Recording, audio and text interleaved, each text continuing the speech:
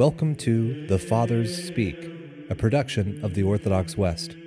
Each day, Father John Fenton reads a selection fitted to the Western liturgical calendar from one of the Fathers of the Church.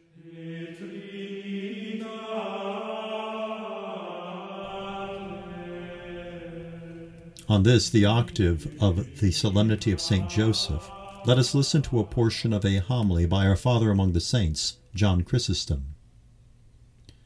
Joseph, son of David, do not be afraid to take to thee Mary thy wife. But what does this mean, to take? Undoubtedly to maintain in his own house, for he had already sent her away in his mind.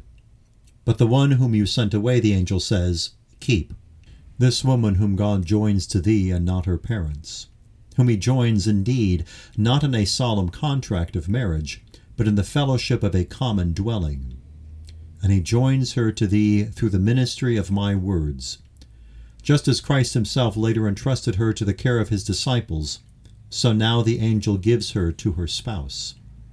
He gives her in such a way that she may have the consolation of his company without conjugal rights. By this means her confinement would be explained in a worthier and more honorable way, and suspicion would be allayed.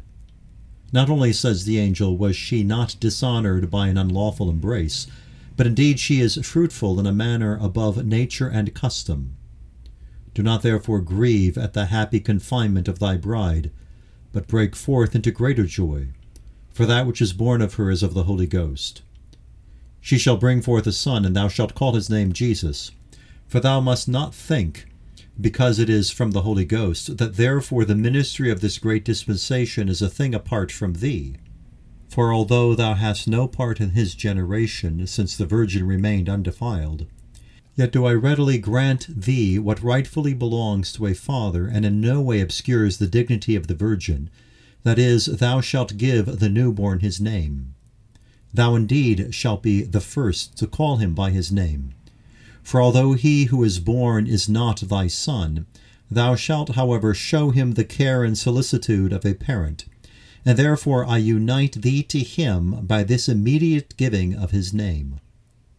Then, lest anyone might think from this that Joseph was the father of Christ, the angel says, she shall bear a son.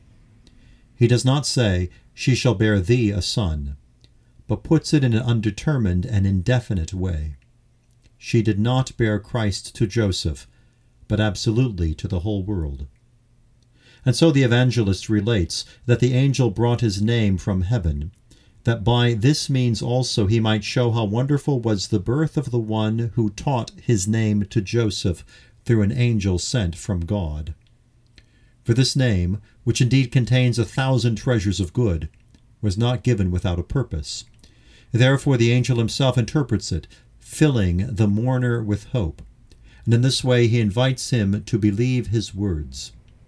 For we are easily summoned to that which is pleasant, and we quickly believe good news. The angel said, he shall save his people from their sins. This also shows the newness of the gift. He announces that his people are to be saved, not indeed from visible war, nor from the swords of barbarians, but from what is far greater than these, from their own sins. And no mere man could ever accomplish this.